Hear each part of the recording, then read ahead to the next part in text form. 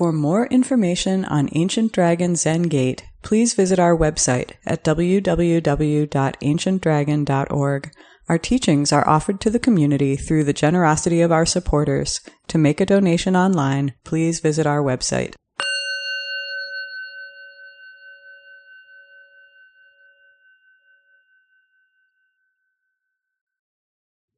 Okay, all right. Good evening, everybody. Thank you for coming. Wonderful to see you. So I wanted to try and do hopefully a fun, lighthearted talk tonight. I've got the tentative title of this being, "Is Being a White Sox Fan a Dharma Gate?" Is the title for this. David Weiner, I'm really glad you're here for this. David and I go to a bunch of games together.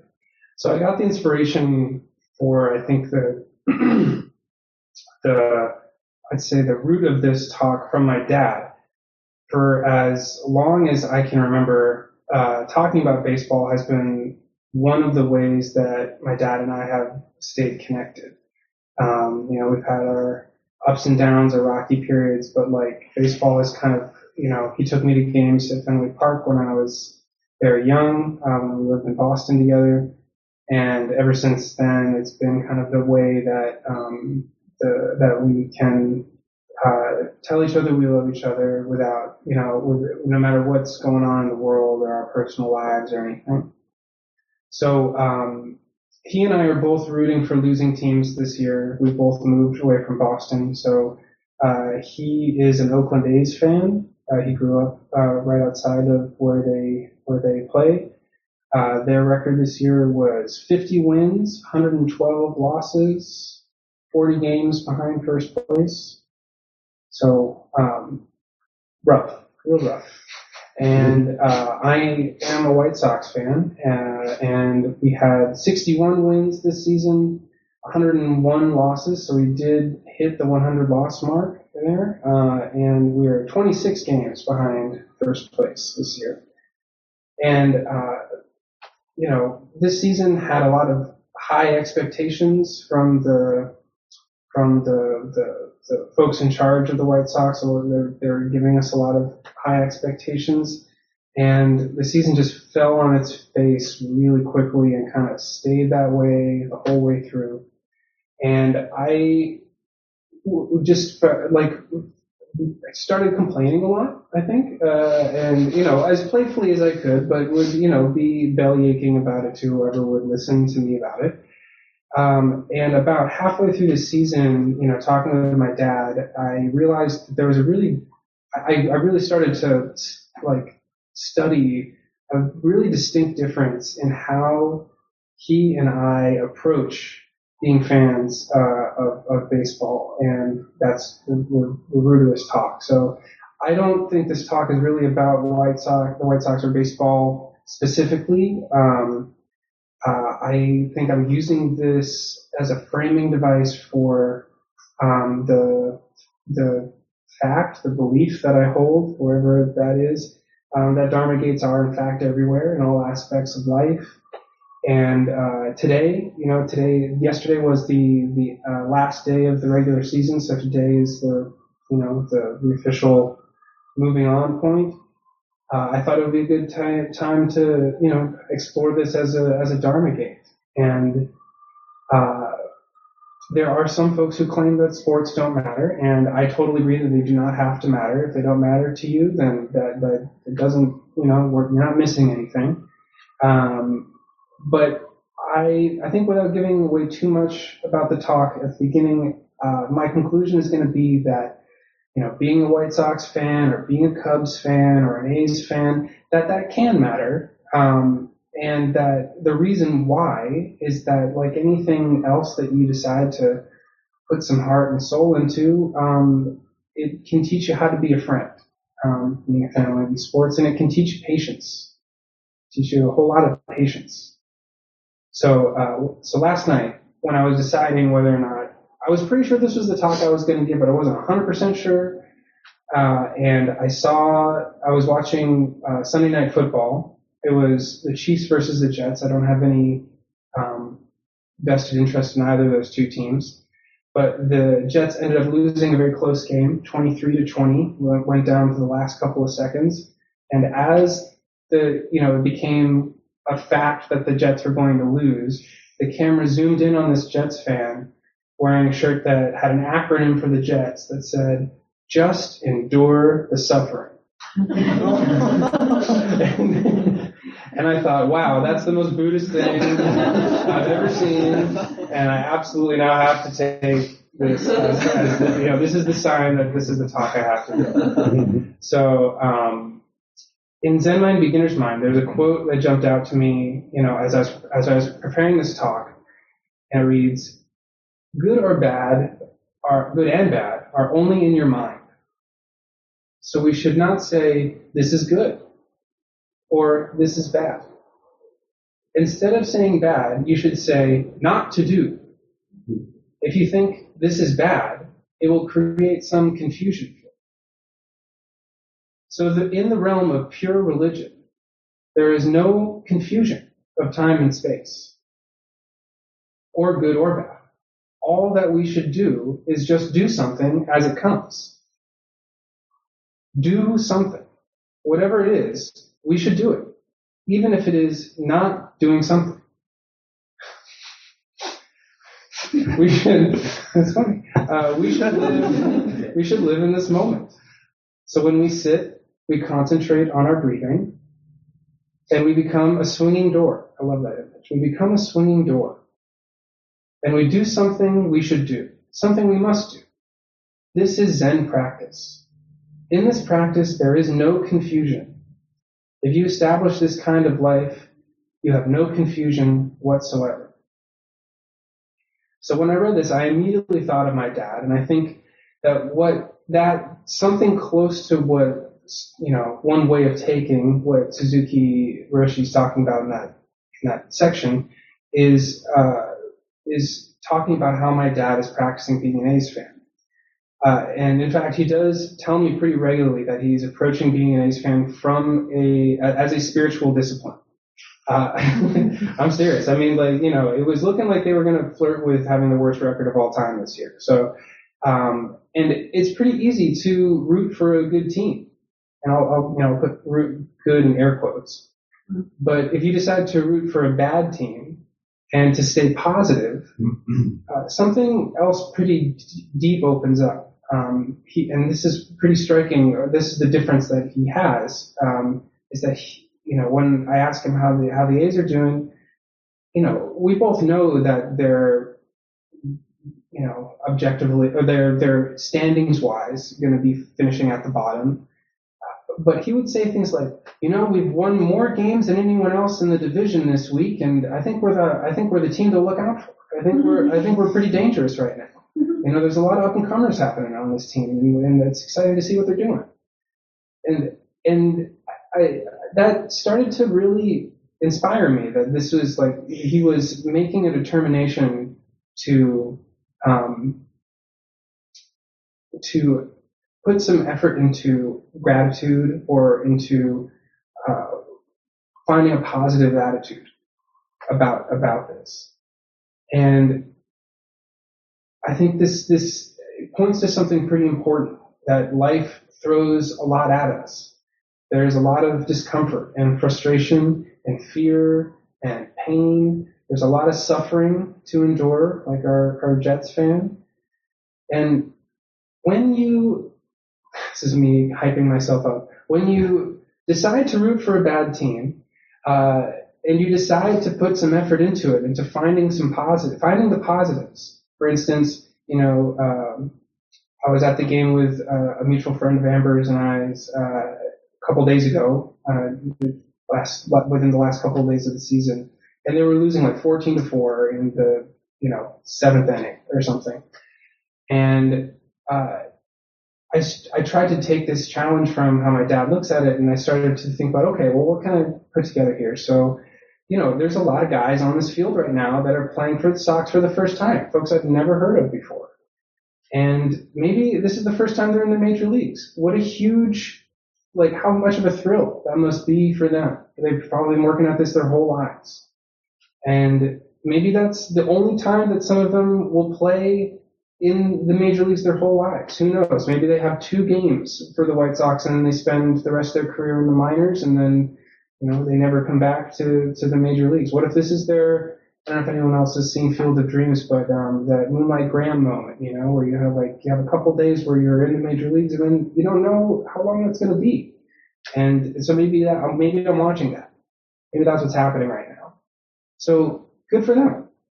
That's wonderful. It's a whole lifetime of work to be where they are right now, to have that shot for the first time. So when you decide to start looking at the game like that, I believe that you're training yourself to be grateful, and I believe that you're training yourself to not let go. You're training yourself to let go of the conventional ways we think of good and bad, and there's no confusion when you have this kind of attitude. When you just let go of trying to control what's going on, I think it ends up being a lot more fulfilling and carefree. Which I'll get into why that's important a little bit later on. And when you're maintaining this kind of grateful attitude, when you just keep trucking, and you tend to avoid becoming over-invested or overly critical, you don't presume that everything's going to work out fine. Hold on. What's the other one here? Oh, okay. So if you're getting overly critical, I think there's a way when you're a fan where you start thinking well, if they just listen to me, then everything would work out fine. And I know what the problem is, and they just got to do this or that, and then the problems would be solved. And going right back to Zen Mind, Beginner's Mind, one of my favorite quotes from the book is, "To give your sheep or cow a large, spacious meadow is the way to control them. So it is with people. First, let them do what they want and watch them. This is the best policy. To ignore them is not good. That is the worst policy. The second worst is trying to control them. The best one is to watch them, just to watch them, without trying to control them." So in our case, it's going to be, from watching the Sox lose a game, many games, it's going to be pretty hard for me to enjoy the game if there's a specific outcome that I want. The season is never going to go as planned. There's always going to be ups and downs. There's going to be surprises. And I think a sense of humor and a joyful resiliency will be a really big help in making the game enjoyable. And of course, there's serious parts of life too. They're everywhere. There's bills to pay and relationships to care for and children to raise and elections and colonization and the planet is on fire. All this stuff is happening. But I think figuring out how to live a meaningful life is a lifelong practice. It's a really long walk up that mountain. And then it's over. Your days in the big leagues are done. You can't plan for it. You don't know when it's going to happen. It just ends, usually unexpectedly. And the great musician Art Blakey said once, "Jazz washes away the dust of everyday life." It's one of my favorite quotes. And I believe baseball does that too. We need a drink of water, baseball or whatever sport you follow. We need a drink of water on the way up the mountain, or else we're probably not going to make it. And baseball and jazz and Italian horror movies from the early 80s and Star Trek and playing banjo and playing catch with your dad are all glimpses into the fundamental harmony of the universe. They are sips of water. They are snapshots of human beings being suchness. They are Zazen. The Flower Ornament Sutra has a chapter called Purifying Practices. The Flower Ornament Sutra is a long text from who knows when that has lots of very psychedelic visions of different enlightening beings and Buddhist cosmology. And we have been reading it for like 3 years now and haven't finished it. And we read it once a month. And so this is chapter 11, this one called Purifying Practices. It's a response given by Manjushri, who's the enlightening being that exemplifies wisdom. And when a bodhisattva, another enlightening being, asks him how enlightening beings can be universal leaders for all sentient beings. And I thought some of these were applicable to this theme we're exploring tonight. I'm not going to read all of them. It's, things tend to run a little long in the book. But the chapter does give a lot of practical examples of how to approach basically anything that happens in day-to-day life as a Dharma gate. And that goes from brushing your teeth to washing your hands to putting on clothes. There's like a little verse you can think of when you're doing each of these day-to-day things. And I wanted to highlight a few of these verses that stand out to me as applicable to our baseball example here. So I'll just start going. Enlightening beings at home should wish that all beings realize the nature of home is empty and escape its pressures. So I think one of the reasons that resonated for me is I became a White Sox fan when I moved to Chicago to give myself a sense of home here. I call myself a Chicagoan. I had a home, and I'm rooting for this team, and I'm a Chicagoan. So realize the nature of home is empty and escape its pressures. While with their spouses and children, they should wish that all beings be impartial toward everyone and forever give up attachment. So how do you have folks in your life that you love while at the same time being impartial toward everyone and forever give up attachment? On festive occasions, they should wish that all beings enjoy themselves with truth and realize amusement's not real. So I just get this image of the White Sox winning the World Series, and then in that moment where everybody's partying, having a wish that what if everybody just knew the truth about life and was at peace with it? And that was the party, When in gatherings or crowds, they should wish that all beings let go of compounded things and attain total knowledge. And I love that I feel like there's a little pun in here, letting go of compounded things. So I think they're making a simile between lots of people being in a gathering or a crowd, and then our tendency to be attached to things that we stick together and attain total knowledge. What would it mean to attain total knowledge? Seeing a group of people, okay, so we're at the game, there's a group of people. Seeing a group of people, or we're looking at maybe the team on the field, that's a group of people.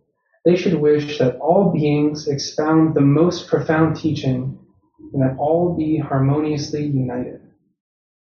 So that's a wish that I could have when I'm at the games, like seeing the team on the field, and then we are reminded of my wish and why I practice Zen is to work on teamwork. How do we work on teamwork? How does that harmonious unity be brought into realization and into practical day-to-day life? Seeing happy people. Okay, so the White Sox just won the World Series. They should wish that all beings always be peaceful and happy, gladly supporting the Buddhas. So in that moment, okay, the White Sox just won the World Series. What if everything was always peaceful? What if I wished for the peace that I feel in my heart right now? What if I wish for that to happen all the time, everywhere? Seeing people suffer. So that's most people that follow a sports team. They should wish that all beings attain fundamental knowledge and eliminate all misery. Attain fundamental knowledge. Eliminate all misery. If they see a park, they should wish that all beings diligently cultivate the practices leading to Buddha's enlightenment. So let's see.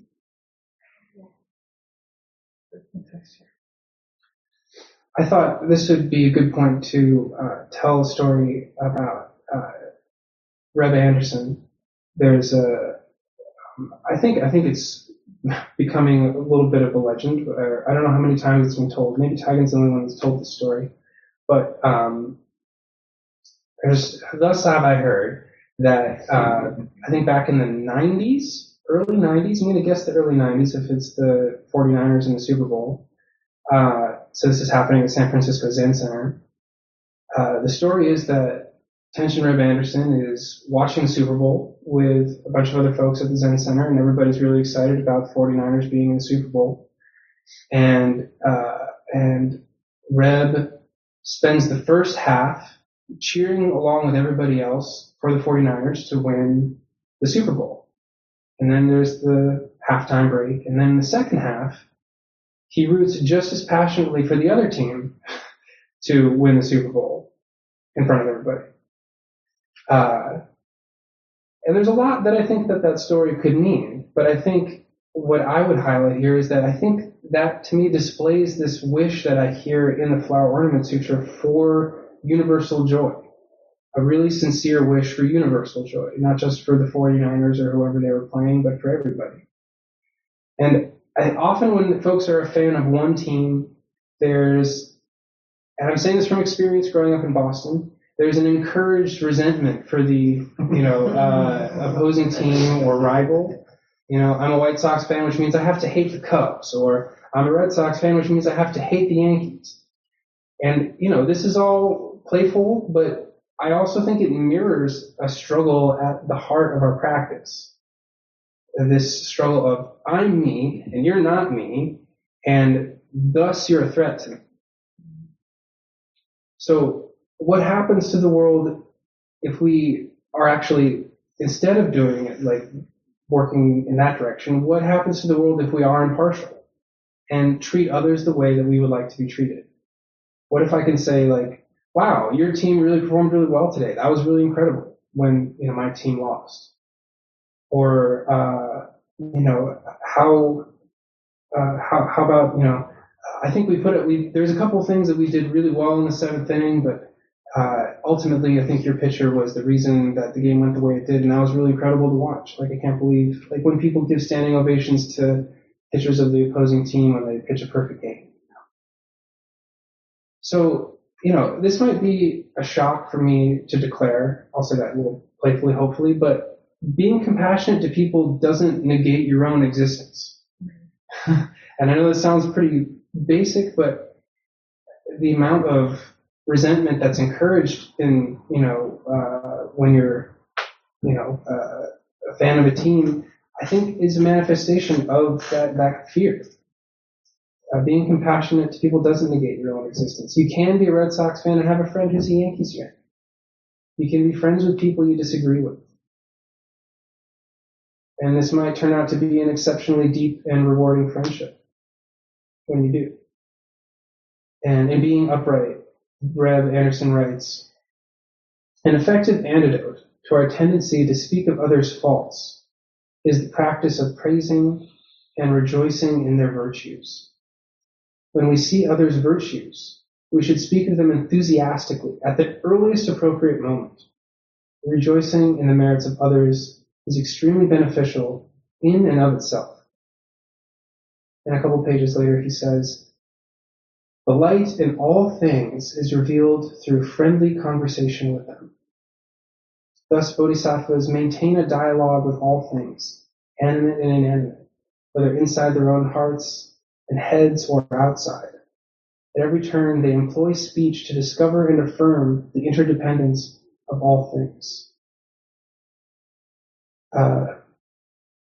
So I'm going to start winding up my talk here, at least the part where it's just me in the middle. And as I promised, I'm going to say that learning how to be a friend is one of the basic meaning makers of life. And baseball or football or hockey is a pretty great vehicle for learning how to be a friend. If you want it to be, that's something you can do. And I also promised to say that it teaches patience. And to that end, I'm going to quote my friend Riley, who I work with, We were talking about sports while we were at work, and he told me something that I hadn't really thought of, but is fundamentally true, that if you're a fan of any team, most of the time you're rooting for a losing team. You're not winning the championship. Most of the time. There's only one every year, and there's usually like 30 to 32 teams. So most of the time you're not winning the championship. If you're going to be following any team, you're not the winner most of the time. So enduring that and practicing that, you learn to endure, to stick it out, and to enjoy it, to enjoy sticking it out. And I think that that's fundamentally what Zen practice is also about, is learning to enjoy sticking it out. And as an element of the friendship aspect, just as a last note, I really want to tip my hat to David Weiner and Jerry and other folks who we've gone to games together, and it's been a really wonderful time of enjoying quality time. That's the other thing too, is I miss going to baseball games with my dad, and that didn't feel like a waste of time when I was doing that. I think that's all I have to say. So I would love to hear what you guys think or questions, and thanks for listening.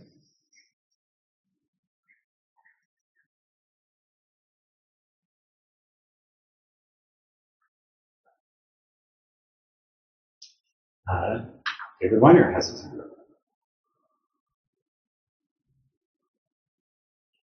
So I think you're muted, David. I have to unmute myself there. Okay. I just want to say thank you, Dylan, for a wonderful down-to-earth talk about taking the Dharma instead of being some lofty intellectual plane up here, but bringing it to real life.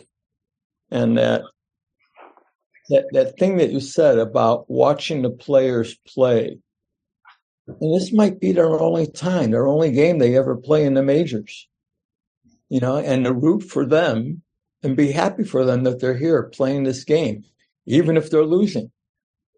And to see them, it's almost like one of the Rama Viharas, sympathetic joy of being with somebody, and happy for them, regardless of what's going on with my team. And that really struck me. That was a beautiful lesson. Thank you. I appreciate it. And it reminds me of a time when I was in college and I was playing rugby, and there's a certain rule in rugby that you can make a fair catch, but until you say the word mark, until you actually say the word, you can be tackled. And I tackled a guy just as he was saying, and he looked at me and he said, "Bloody good tackle." He wasn't angry at me. He was complimenting. I mean, that's the thing that reminded me when you said that story about watching these guys play in the majors. This might be their only game. This might be their, the pinnacle. To be happy for them, to have sympathetic joy, and consider all friends. So a real down to earth, manifestation of the Dharma. So thank you very much, Dylan. Thank you. Thanks, David. Yeah, I don't have a lot to add. I mean, we spent a lot of time at the park together, and it always felt like it was an extension of what we were doing in here too. So thank you for doing that with me. And the other thing I forgot to mention too is that there's and why I was really grateful about going to the games with you is that you tell me stories of Nellie Fox and Minnie Minoso, and that mirrors what we do in Zen with talking about the ancestors. Like, oh, you should have heard this story of I don't know, Dogen. He tried to there was a huge storm when he was trying to go back to Japan, and all that stuff is important and connects us through the generations. So you get, that was a really big gift of being able to hear about all that. So thank you. Thank you. Thank you.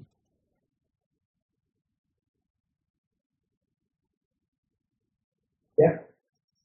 So I really like the idea of finding happiness in like giving other people credit for what they do. Like I'm a Michigan fan and I watched the Ohio State Notre Dame game last week and people are like, who are you rooting for? And I was like, a stadium collapse. But like, like obviously not really, but it's just like, there's such a rivalry between the teams and stuff that, a lot of the time, especially after living in Columbus, there's that like blind sort of group thing where it's like, oh, I won't even write out the letter M. I hate Michigan so much. And it just sort of becomes this competition. Yeah. And like, you're totally right. And that's like, it serves no one. It's just kind of dumb. But it makes, like, I understand where it comes from. Like, there's a really strong desire to like have a group identity. And like, and when you look at a lot of rivalries, it's usually like folks that you're very similar to. It's like when there's a really great series on YouTube about football rivalries, and I mean that in like the international football. And a lot of times it's like cities that are really close together that need to find ways of differentiating themselves and so yeah, I understand it, but I think I don't know. I don't think it solves anything. Yeah, 100%. Yeah.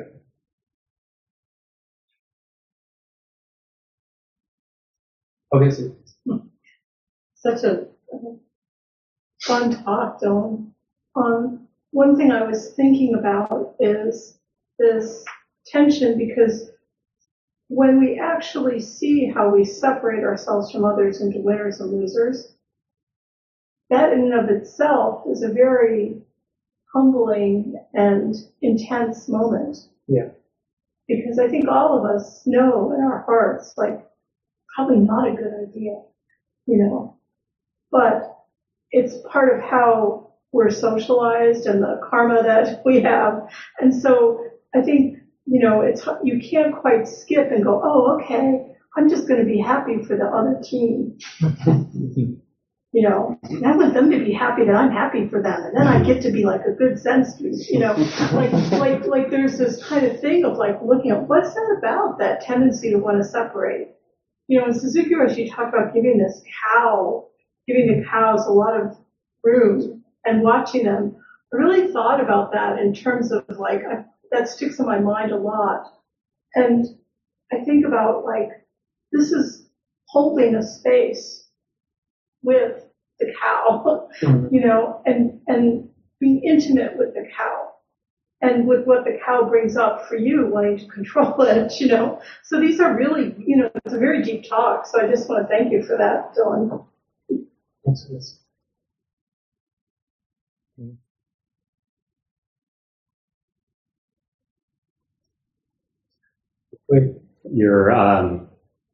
Your comment about it being easy to root for a winning team was funny. It made me think of when we were at Tassajara this summer. I think it was Alex Bernstein in one of our group chit chats said that it's easy to meditate in heaven. Yeah. And it's a lot harder to meditate anywhere else. So that's just to say that, these Dharma gates are really where the rubber hits the road. And so I try to practice being grateful for all of the opportunities to practice in my life. And that sometimes helps reframe it. Because the traditional, I don't know what this is from, the traditional wisdom is that like beings in heaven, it's worse than being on earth because there's no reason to meditate because everything's perfect. So we get the opportunity to practice and they don't. And how great for us. So anyway, I just wanted to say that. And then your expression about thinking about those players, it perhaps being their only game and you getting to witness that, which statistically is very unlikely, but could be the case. Yeah. Like I just thought that was such a wonderful expression of beginner's mind. So I really appreciated those fresh eyes, and that's hard to bring to every situation. Yeah. Thank you. I think like, your comment about it's easy to, or referencing that it's easy to root for a winning team makes me think of, for me, the test is the Yankees fan, just because it was like, well, no, but the reason being that like I grew up in north of Boston, and that's a serious cultural force of like growing up there, of like, you know, of like serious hatred, and I think, you know, if I'm truly invested in like learning how to become a good friend, which I know that I am, I'm really invested in that, then you're always going to give yourself an opportunity to learn how to become a friend with, so when you can approach someone who's, you know, on the other side, on the other team, whatever, and find a way to empathize with what's going on with them, and or congratulate them, or just show the recognition that, like, you know, that it's not just about you. You know, like I saw a story earlier this year about the Yankees, you know, not making the playoffs this year, and that there's some Yankee fans that are upset, you know, that it's been, I don't know, 15, 20 years or something since they won the World Series, and they've won more than anybody else by a long shot. And, you know, there's a choice that I can make that's like, you know, you should shut up. Like, you've got 27 World Series. Like, what do you have to be sad about? But there's another choice that I can make. Like, this is somebody who's really passionate about this and wants them to do well. And like, it stinks when like you are invested in wanting it to go well, and you expect that and it's not happening that way, you know. And you know, that makes sense, and we can connect about that, you know. So I think the root of it, of just finding, how do I connect? You know, how do I meet someone where they're at? It works in sports, but I think, you know, it's a bigger project too.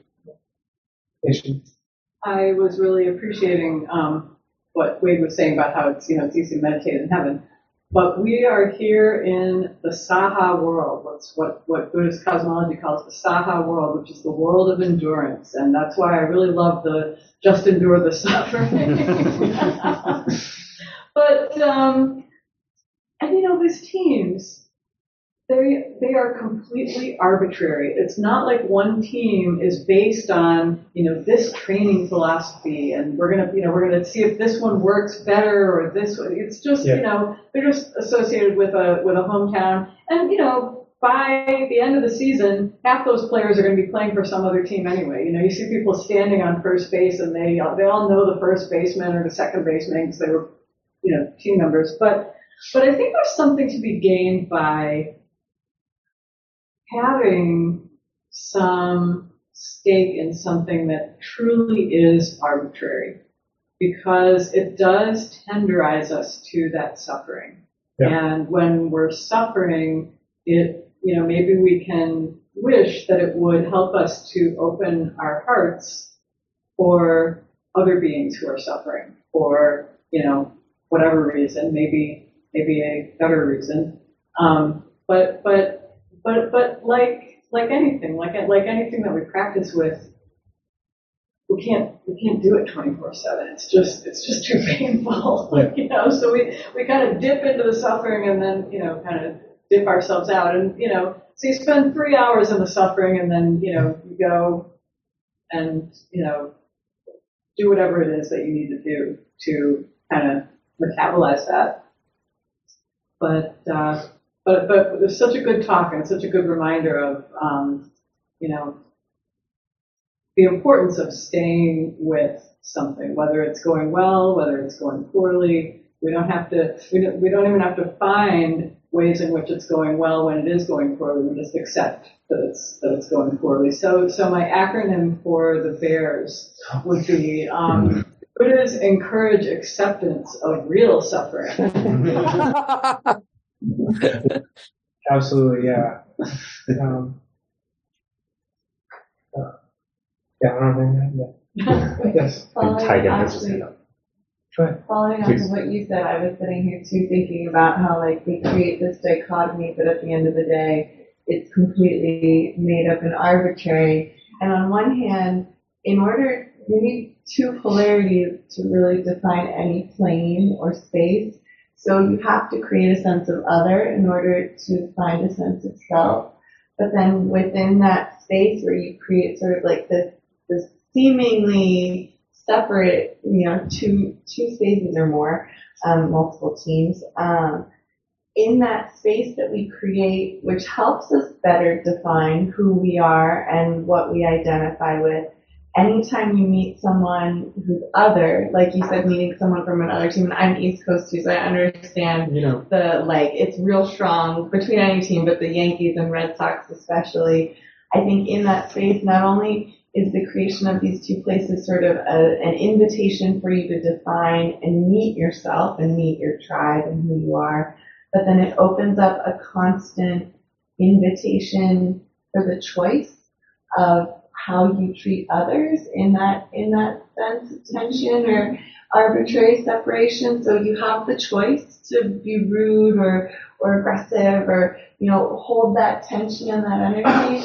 But then also, even though it's completely arbitrary, it opens up the continual choice and avenue to love anything and everyone that comes across your path, even when you don't understand it. So I actually really appreciated where your talk came from, because it's sort of like an everyday thing that I think we don't think about. But for me, at least, it really made me realize, like, we kind of do just make up everything around us, and then picking up these, like, spaces around us, we also create spaces to meet ourselves and then choose to love or, choose how we interact with others. And that choice is what, like, is the essence of us being here.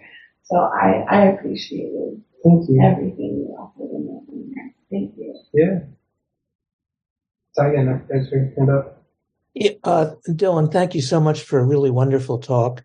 I have a Zen teacher friend who speaks disdainfully of sports and just thinks it's a waste of time. And I can understand that perspective. However, I confess that I have been a passionate fan of 3 different teams in my life.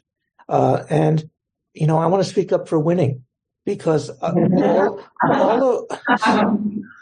of those teams that I've been a fan of, most of the time they lose, but they've won sometimes. And actually, I heard that the Cubs actually won a World Series once after over 100 years. So anyway, it's we can enjoy when our team does something good or wins a game, but also it's really cool to appreciate players from the other team who do something cool or good, a good play. So anyway, just to say that, and I think this has been a great talk and a great discussion, and to think about which side are you on, and how can you be on all sides and at the same time take the side that you're on. So thank you. Yeah.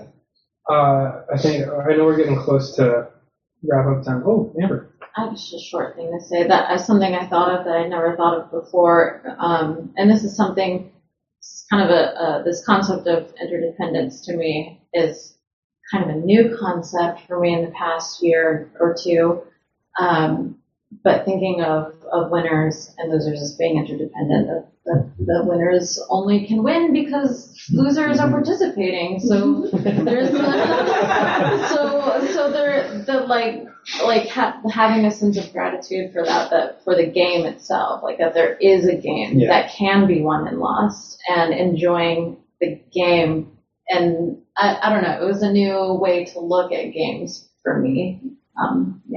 Yeah, totally. Like the enjoying of the game is and just enjoying that there is a game that's real deep. 2 really quick things, and I think we probably have to wrap up. The first, Tigan, you're talking about sometimes the teams win. I totally agree. The win that comes after a really finely marinated losing for a long time. Like I remember the 2004 Red Sox winning when I was in Boston, and that was a life. We'll remember that for the rest of my life because people never thought that was ever going to happen. So that was wonderful. And then about it being arbitrary, yes. So even like picking your team, but even when you I joined this fantasy football league at work and got into football as a result of it, and I wanted to pick a football team to root for, and this was a very studied decision for me that Amber knows, it just took a lot of internal investigation and rumination. And, I ended up picking the Titans, and I was like, well, it's because, I love bluegrass. They're in Nashville, and I like their running back, Derrick Henry, a lot. He's a really, just amazing guy, and, I love the way he plays, and I love their coach, but everything changes. So even though I like all that stuff about them right now, if I'm really going to be a Titans fan, 6 years from now, none of those things, except the fact that they're in Nashville probably, will be the same anymore. So then, and so even if you're picking for reasons outside of the arbitrary stuff, then there's the truth that just we can't hold on to anything.